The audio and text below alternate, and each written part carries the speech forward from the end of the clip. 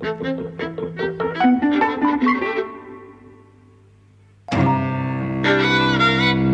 and welcome to Eavesdropping at the Movies. I'm Mike. And I'm Jose.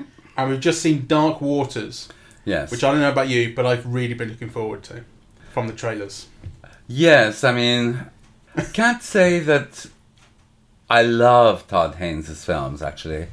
I think it would be slightly dishonest to say that. But, you know, I have been fascinated by them pretty much the last 20 years. And some of them I've watched over and over and over and over again. So, of course, I was very keen, you know, to see the latest Todd Haynes. And it's an unusual one, isn't it? Because isn't it the first that he hasn't written the screenplay for? I don't believe that's true. I don't think he wrote Carol. And he didn't write Wonderstruck. Ah, okay. The reason I was looking forward to this was because it looked like the new Spotlight, you know, from the trailers. And you know how much I love Spotlight. Yes. You know, Spotlight was about, to some degree, the small guy overcoming the big guy and uncovering a huge kind of corruption scandal. It wasn't exactly the small guy, I mean, it was the Boston Globe, but it started off with small people. In this, it starts off with a farmer whose cows are dying. This is in the mid to late 90s. He's had to put down 100 of them. His farm looks like a graveyard. And he goes to this big shot lawyer, basically, Robert Billett, who's played by Mark Ruffalo, who works for a firm that does a lot of work for DuPont, which is a chemical company, a massive chemical company. And he says, this is DuPont's fault. They have a plant next door. It's all of their runoff. I guarantee it. That's what's doing this.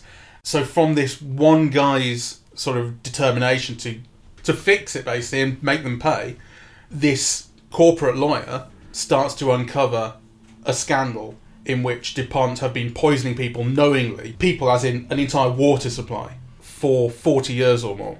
Yeah, it's vast. I mean, the scale of the corruption is unprecedented. It's insane. And it's a true story. Yeah, and it's on every level. And it's not only a true story, but it's a true story that affects all of us. I mean, you know, I use Teflon pans, right? I mean, I wasn't even aware of it, actually, you know, that it has this chemical that is really poisonous and deadly. Yeah. Right? And the film, in fact, ends by saying 99% of the world's population is contaminated by this carbon, right? Yeah, C8 it's called. Yeah. It's in everything. So it's in water, and it's in, like, say, Teflon is this kind of central icon because it's an iconic product, and they talk about it being a beacon of American ingenuity. Yes. But it's in everything. They dump it into the water supply, and they also talk about it, once it's in you, it stays new, it builds up.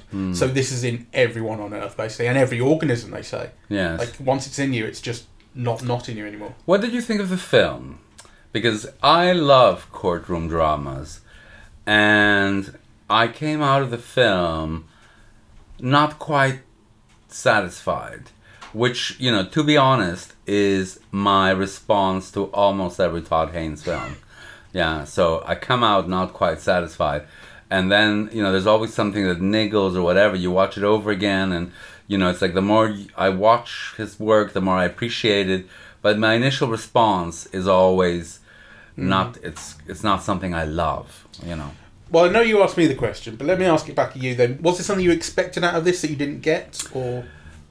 No, I mean, I suppose, you know, for me, courtroom dramas, which I love, of all kinds, actually, you know, they always have, like, suspense, right, and moments of high emotion, you know, and you follow the procedural, i.e. what the lawyer needs to do in order to solve the case and the barriers that they confront. And this film is not at all like that. I'm not sure I entirely agree. I would disagree, though, in a really pedantic way with the phrase courtroom drama, because I would say it's more generally a legal drama. We see very little that's actually in a courtroom, and I think that's important because it is about the process. It is about going through discovery. It is about what he finds in these files. You get these, you get this minutiae. So, for instance, you have the discovery process whereby once he's suing DuPont, they have to turn over everything that's relevant. But of course, what they do then is they send him so much documentation, it fills a room with paper, all these boxes to slow him down. Yeah. Like, that is a legal sort of. I mean, these days you wouldn't even be allowed to do that. You'd be able to go to the judge and say, "No, make them give me a PDF." You know?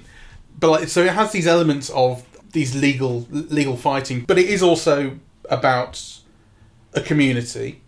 It's about the length of time things take. So when they get to the point in the story where they are able to take blood samples from all these people because they're trying to establish that C8 is in all these people's blood and it has negative health effects. They do that in something like 2010, and then it's another 7 years before, or maybe it was like 2005. Either way, it takes them 7 years before that study comes out because there's so much data to deal with. So the effect there is on the community. The community is getting tired of this. Like, we did this, we want this resolution. They're not getting it, and he can't tell them anything because it's out of his hands. Yes.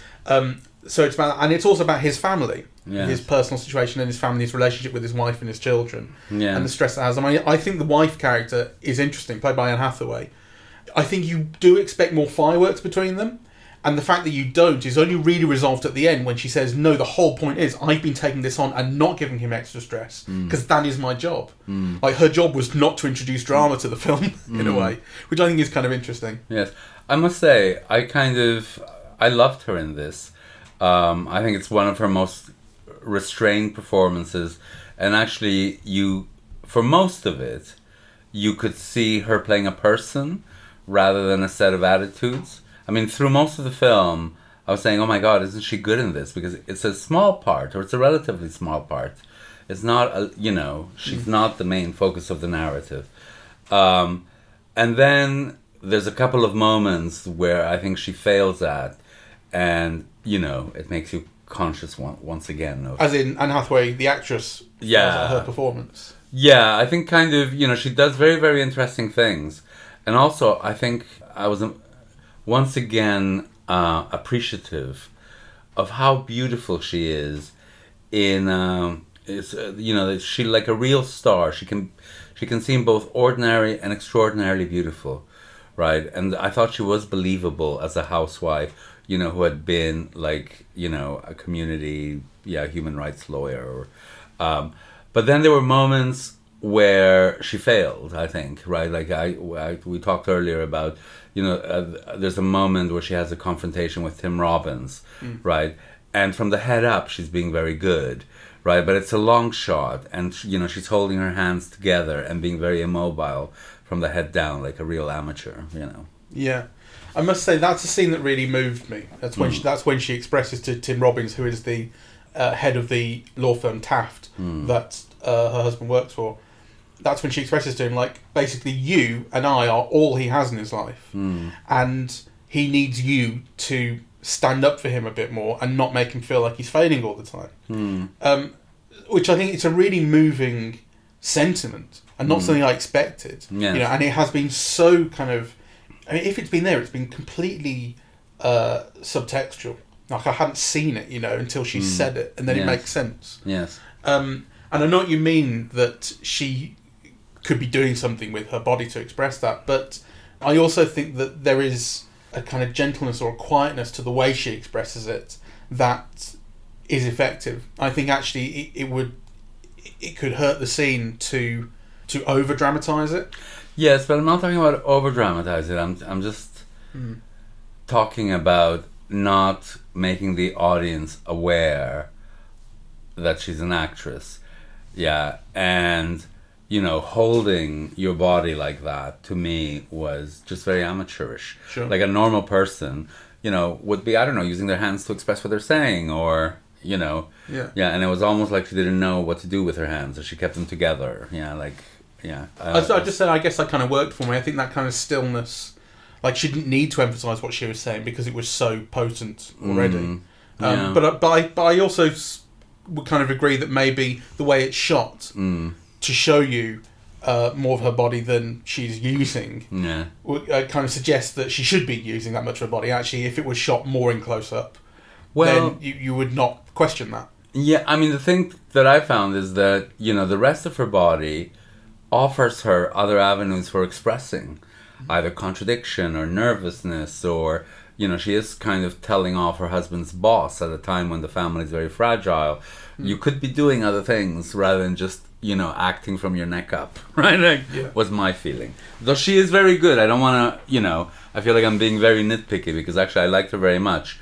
And in fact, often with Todd Haynes, I feel that there's a kind of a slight campery. And partly it's the register that he's working with. So if you remember in Far From Heaven, and even I think in Carol and so on, there's a little bit of an ironizing of normal situations.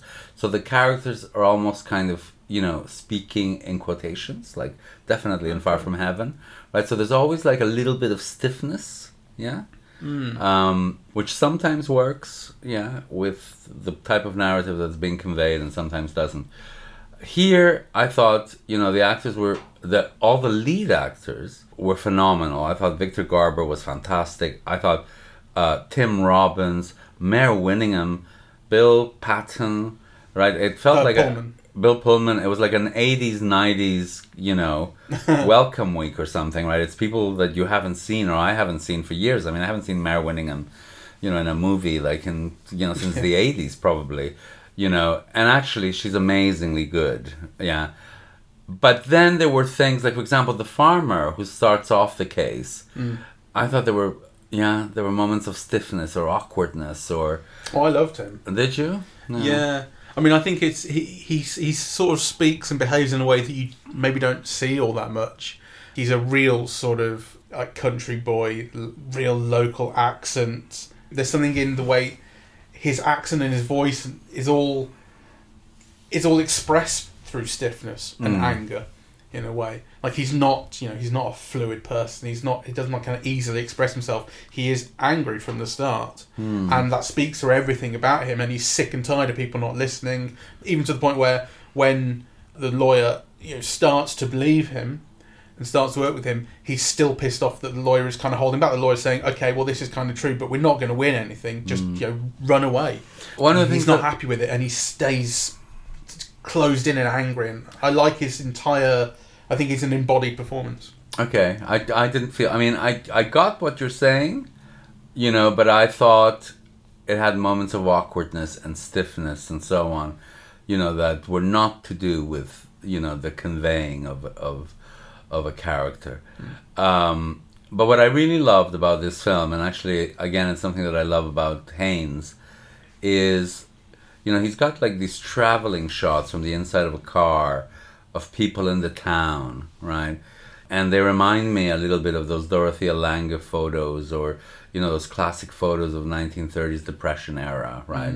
That you see like these faces that are kind of like lived in, and obviously bodies speak class relations, don't they? Like class is embodied, so you have like these people who look like they've had a hard life, kind of, so as the camera pans by, you have these weather-beaten faces, or at the diner, or, you get a real sense of kind of a small-town America under siege through corporate wrongdoing, which is, what the film is about, and you register that on people's faces. I thought that was like, the film has great moments, really. Another moment that caught my eye is, when Mark Ruffalo and Anne Hathaway, she's in bed, she looks at her clock, it's 2:00. She goes to find him, he's in the kitchen. They have this argument, what are you doing? And so on. And then the camera pulls back and you realize she's pregnant, right? And it's such a clever thing to do, right? Because she's just had a baby, you've seen her with a baby, but actually this is telling you he's under so much stress, she's under so much stress, and then they've got a baby on the way. And that's done so subtly, right? It's like, everything is focused on faces, and then there's a cut and you realize she's pregnant, I thought that was wonderful. Yeah.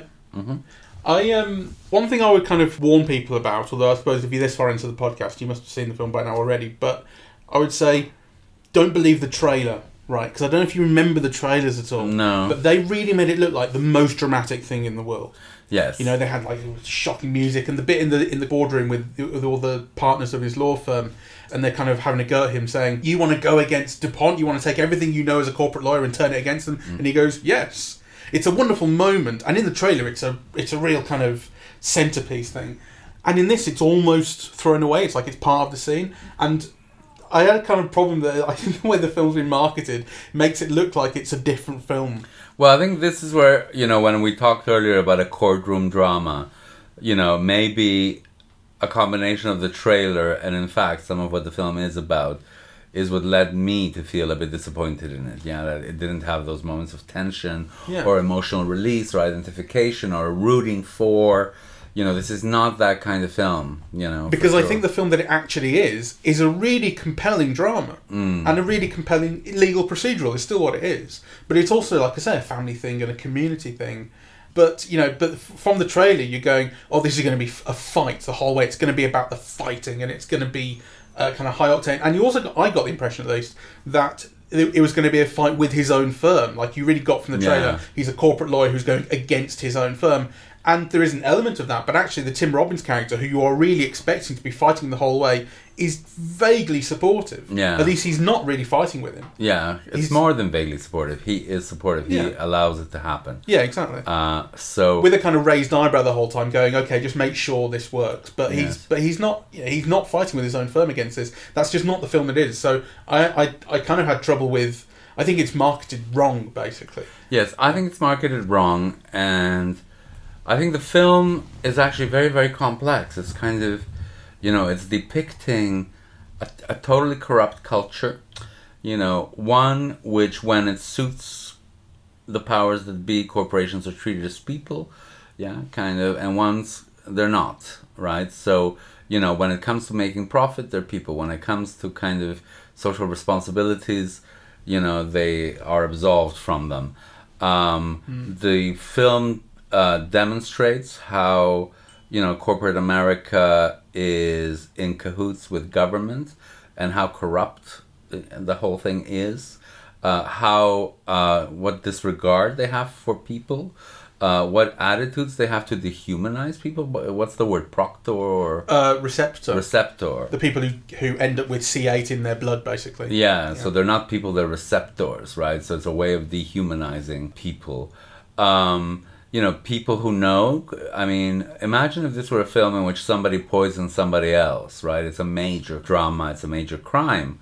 Well, here, these people have been poisoning, all of America, and particularly, and more gravely, this particular town. And, they have no sense of responsibility or conscience. It's only when they're confronted with it as, by demonstrating pictures of people who've been born extremely deformed, that the person being interrogated looks down. And even then, it continues, right? So I think the extent, the disregard, the dehumanization of its own citizens, both by government, which allows this to happen, right?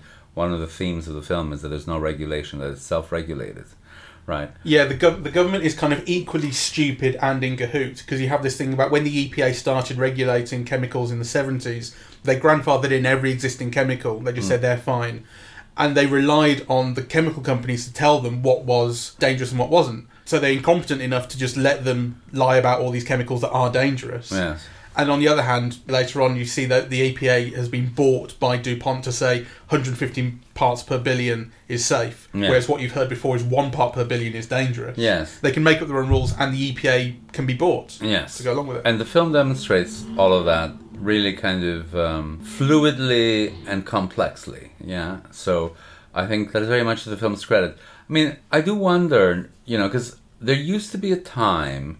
And actually, seeing Barbara Walters in that 60-minute excerpt, and maybe it's my own naivete, but, there used to be a time where you thought revealing that DuPont did this, would be enough. That as soon as you revealed it, everything would change. The company would go bankrupt. The government would take action, And actually, one of the things that it makes me think of a little bit is, now we know that actually revealing the truth about something doesn't necessarily change it, right? Which then makes you think, well, what's the point of making these movies then? Do you think that's something that's actually changed? I'm not convinced that is. Well, it's always a question of degrees, right?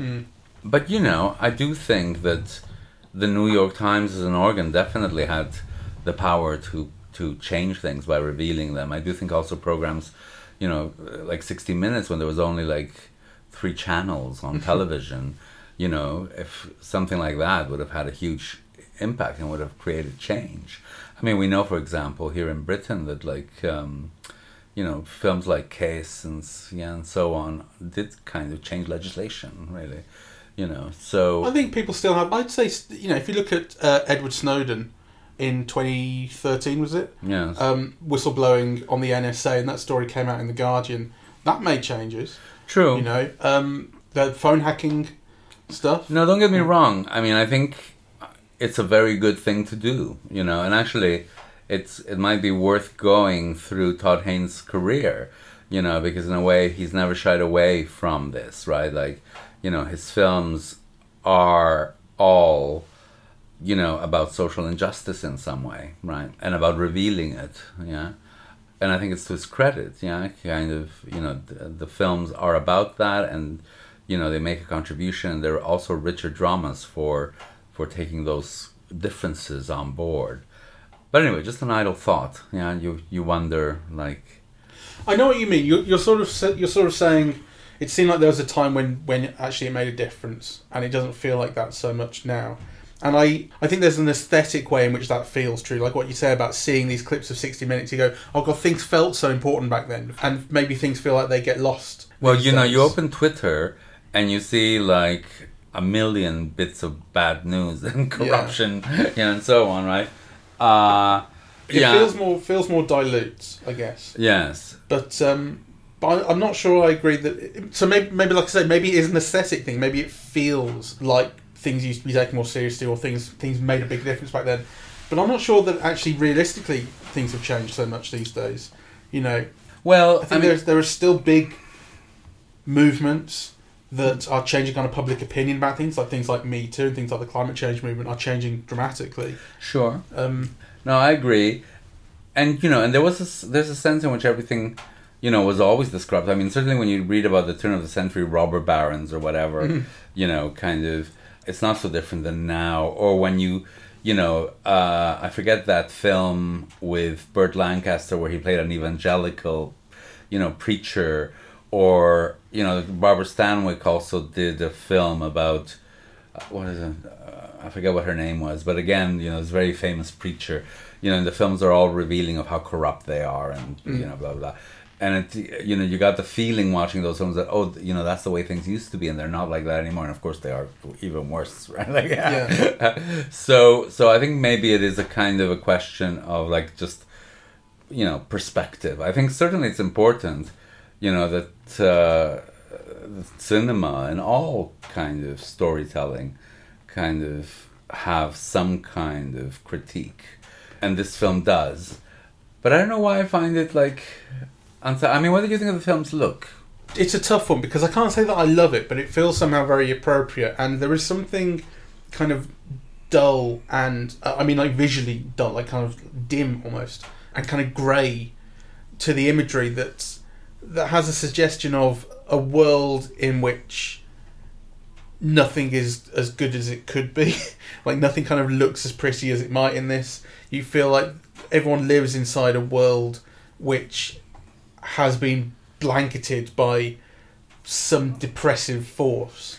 I wondered if it was the projection system, you know, because I've never seen a Todd Haynes film that was so dim. It's not the projection system. No. It's the look of the film. I think it's evocative. I think it says like it's a miserable world that these people have to live in. Everyone, you have to think about how when it gets out that the farmer has sued DuPont, the headline on the paper is disgruntled farmer sues local major employer. Yeah. You know, it's basically the point is everyone relies on DuPont, everyone works for DuPont. At the end, when they're doing the blood test and you get these hundreds, thousands of people doing the blood test, the woman says, you're not going to find anything, DuPont's good people. Even after all of this, you know. Yeah. So everyone loves this place and everyone relies on it and believes it. But the world in which they live, like I say, is kind of blanketed with a dullness, a lack of life, and it speaks to, I think, the kind of it's like your view of the world is entirely coloured. I get that, but then that's also translated into The Spectator, right? And you do get like this wintry greyness, you know, that's like pretty relentless. I found it odd also that some of the most beautiful shots in the film, which were really beautiful, you know, and evocative, and it had like bursts of, not bursts, but it almost felt like foggy, like fog that had radioactive elements, Yeah, so you saw little bits of yellow and green. Right. Yeah, on lakes or the last shots of those factories, spewing smoke. Yeah. You know, I thought they were really beautiful, actually. But again, it just felt odd that, you know, when you're looking at like shots that you think, oh, this is really beautiful, it's the poison. And then, you know, there's no variation. So the farm is grey. But also, Ruffalo's house is dark. And, yeah, kind of the offices are dark, right? You know, so even though, for example, in his office, he's got like this polished oak or whatever, the light in it still feels like dark, yeah. Like I would have liked more variation or something. But to what end would the variation be? You know, well, to indicate differences in class, right? So, for example, when they're in those expensive restaurants, maybe, you know. Well, those are probably the brightest. I mean, when you have those two kind of highfalutin lawyer parties, corporate things, and those are probably the liveliest parts of the film. And you kind of, I think, get a sense of the kind of status and the class and the enjoyment, and the champagne around and people wearing, everyone's wearing lipstick and beautiful dresses and all the rest. I think you get a real sense of that. It's not they're not jumping off the screen with brightness. It's still kind of a level, but yeah, I think it comes across. It feels appropriate to me, the whole thing. Like I say, I think it sets a really interesting tone that I liked. That felt right throughout the film. You know, wow. It is like it's just this ongoing thing. Like the film takes 20 years to that's the story it tells. Yeah, it's a long fucking time, and there can't be anything too exciting because it's a slog. It is a slog. I mean, not the film's a slog, but the what he's having to do the 20 years is a slog. I'm just thinking aloud, really. Yeah. Mark Ruffalo, I thought was amazing. I think he's extraordinary, and it's a kind of a performance that is like it's small gestures. It's like a turn of the mouth, or you know, it's very restrained in a way, but kind of, you know, very purposeful. And obviously he ages, kind of throughout, and I thought that was done very well. Whoever designed his haircut was a genius, really. You know.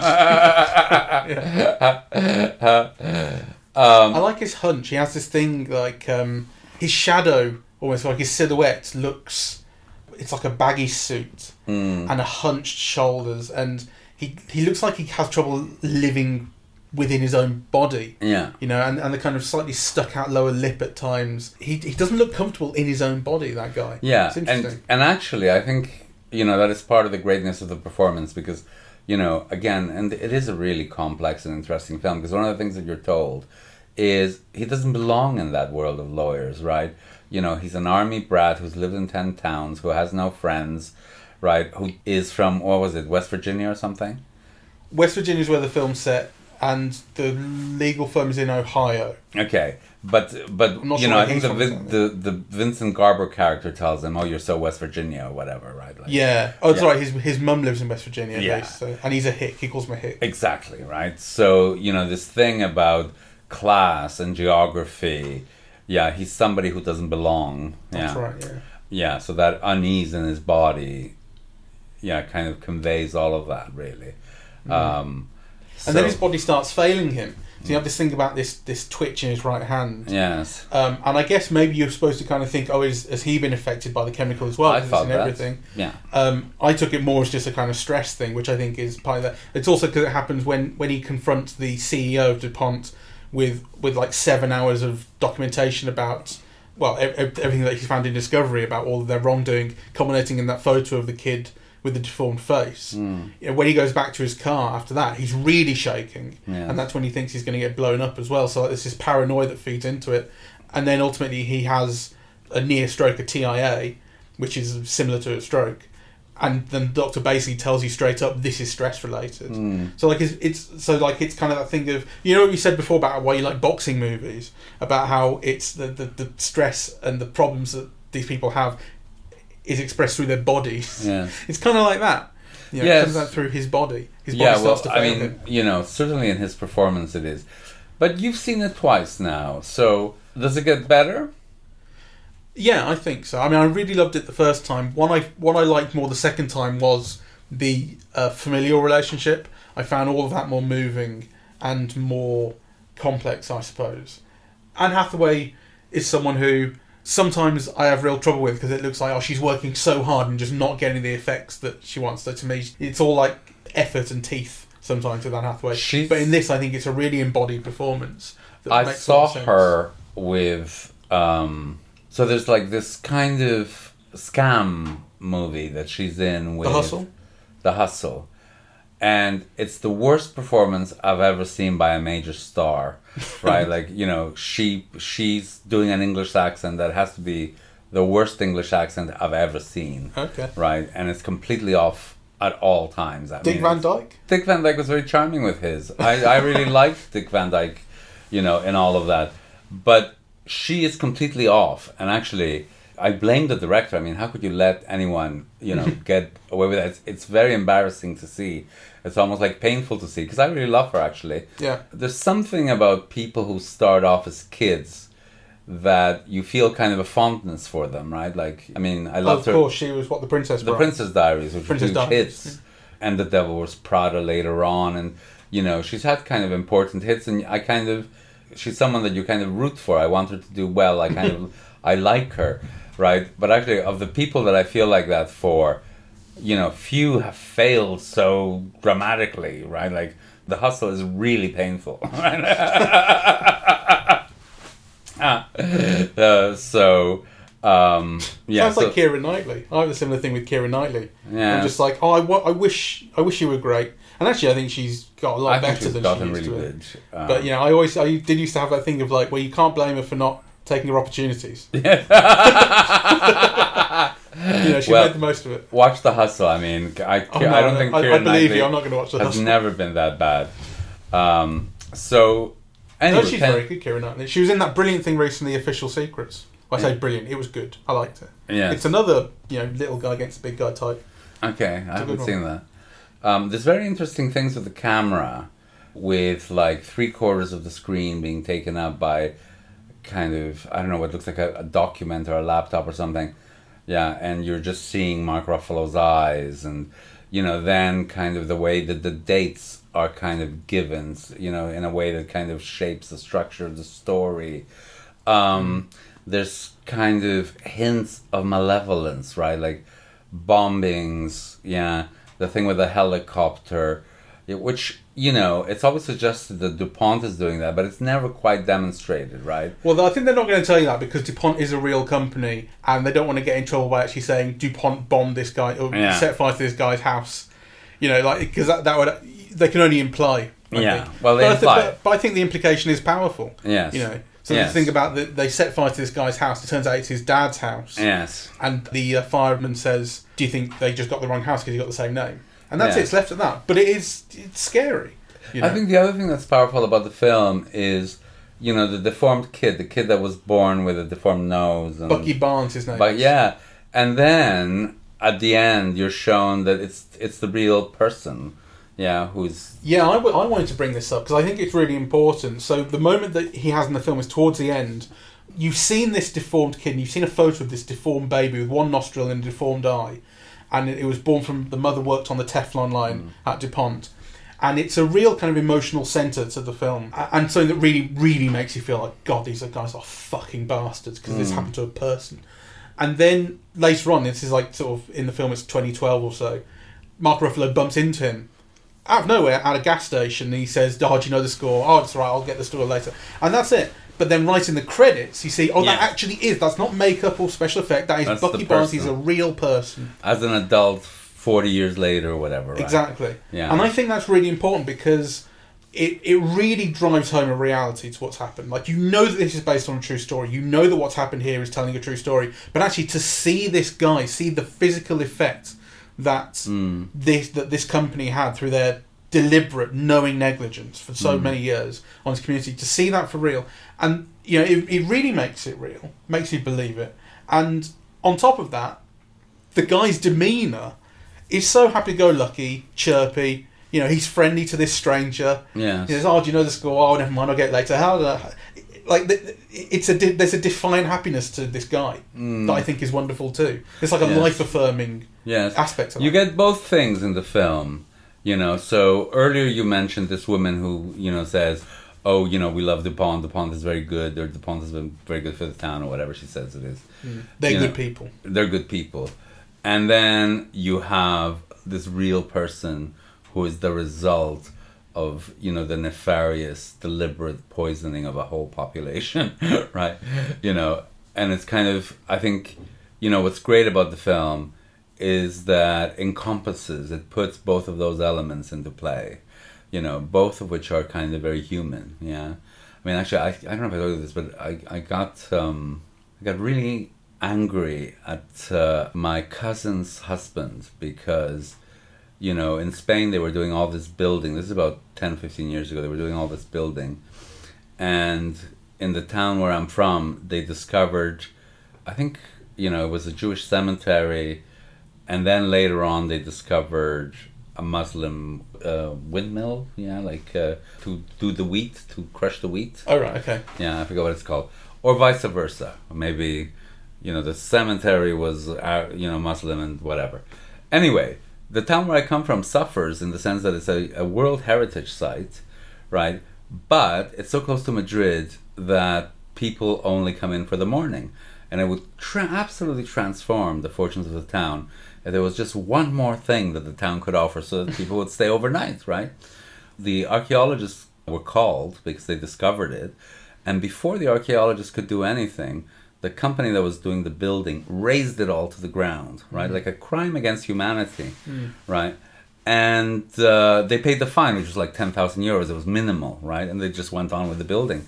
And of course, my cousin was defending this, saying, well, it's jobs, right? And you think, and so I was trying to argue with him, well, you might have a job for 5 extra days, but maybe if you had the windmill and the cemetery, your daughter or your grandchildren could have had jobs like, for 40 years. And there was no way of getting that through his thick skull, right? And I thought that was a little bit like that woman. They're good people. They're killing us, they're poisoning us, but they give us work, so it doesn't matter, right? Yeah, I suppose it's tough to tell, and the film doesn't really... Maybe I'm being unfair, but it feels like the film doesn't do an amazing job of expressing what the public knowledge of this was. So you do have those that kind of news montage in the second half of the film, where it comes out that Teflon has got this chemical in it, and it's this huge scandal. Yes. So clearly there is public knowledge of this by this point, because it's that's actually Robert Billett, the lawyer, who goes public with it, and that's when Tim Robbins tells him off. So there's public knowledge of it, but still, how much of it has filtered down into this specific community that relies on this DuPont plant? It's the film doesn't really do a good. It doesn't really express that. Well, it's true. I mean, the reason that they all show up for the blood test is because they're getting $400 for it. Yeah. Otherwise, they wouldn't have. Yeah. So, anyway, let's wrap this up. I mean, I think it's actually a film that... I mean, I liked it. Don't get me wrong. I liked it very much. And as I said, I always have this ambivalence about Todd Haynes films the first time I see them. And then, they seem to get better and better. Actually, I think Carol was the exception to that. I really loved it from the very beginning. I was going to say, that's not a film you had a reservation about. Yeah. I couldn't get through it. And I imagine that this one will be the same. Yeah. I really loved his Mildred Pierce. Just quickly say that he did on HBO. Yes, I like that as well. I like that an awful. Apart from the fact that at the start of each episode it says a film by Todd Haynes. Yes, it's not a film, is it? It's TV. Well, it's not even TV; it's HBO. But apart from that, it was fantastic. It was a really good series. Yes, I think so too. So I recommend everyone sees it. Really, I think he is a key director of the last 30 years. Kind of his topics from Safe to Far From Heaven, Carol, they always deal with the marginal, the oppressed, differences in power, questions of racism or sexuality or class. It's kind of, the thematics of his themes. And they really kind of do build into an oeuvre, like they cohere, this set of work. And, at least for me, even his relative failures get richer and richer with each viewing. So I'm going to go see it again, and I highly recommend that people see it. I really love it because it's a really good, involving legal procedural. You see this case go through, you see all the important things, you see how discovery works, you see how the kind of minutiae of certain legal aspects works, and I think that you understand this guy's life, and you understand the communities that he's kind of moving between. And I think it feels really rich and kind of lived in. And it's not the new Spotlight, but it's good. Yeah. Spotlight I'll keep coming back to. Spotlight I've watched that 35 times now just to put it on Netflix. It just sees me through. I love it. You're obsessive. I am. I kind of am. But like every scene in that works for me. And every scene works as well, actually. But it's not got that beautiful... The dialogue in Spotlight just works for me. I love that. All right.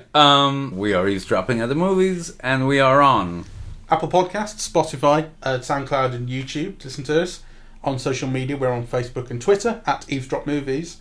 And the website is eavesdroppingatthemovies.com. Thank you very much for listening. Goodbye.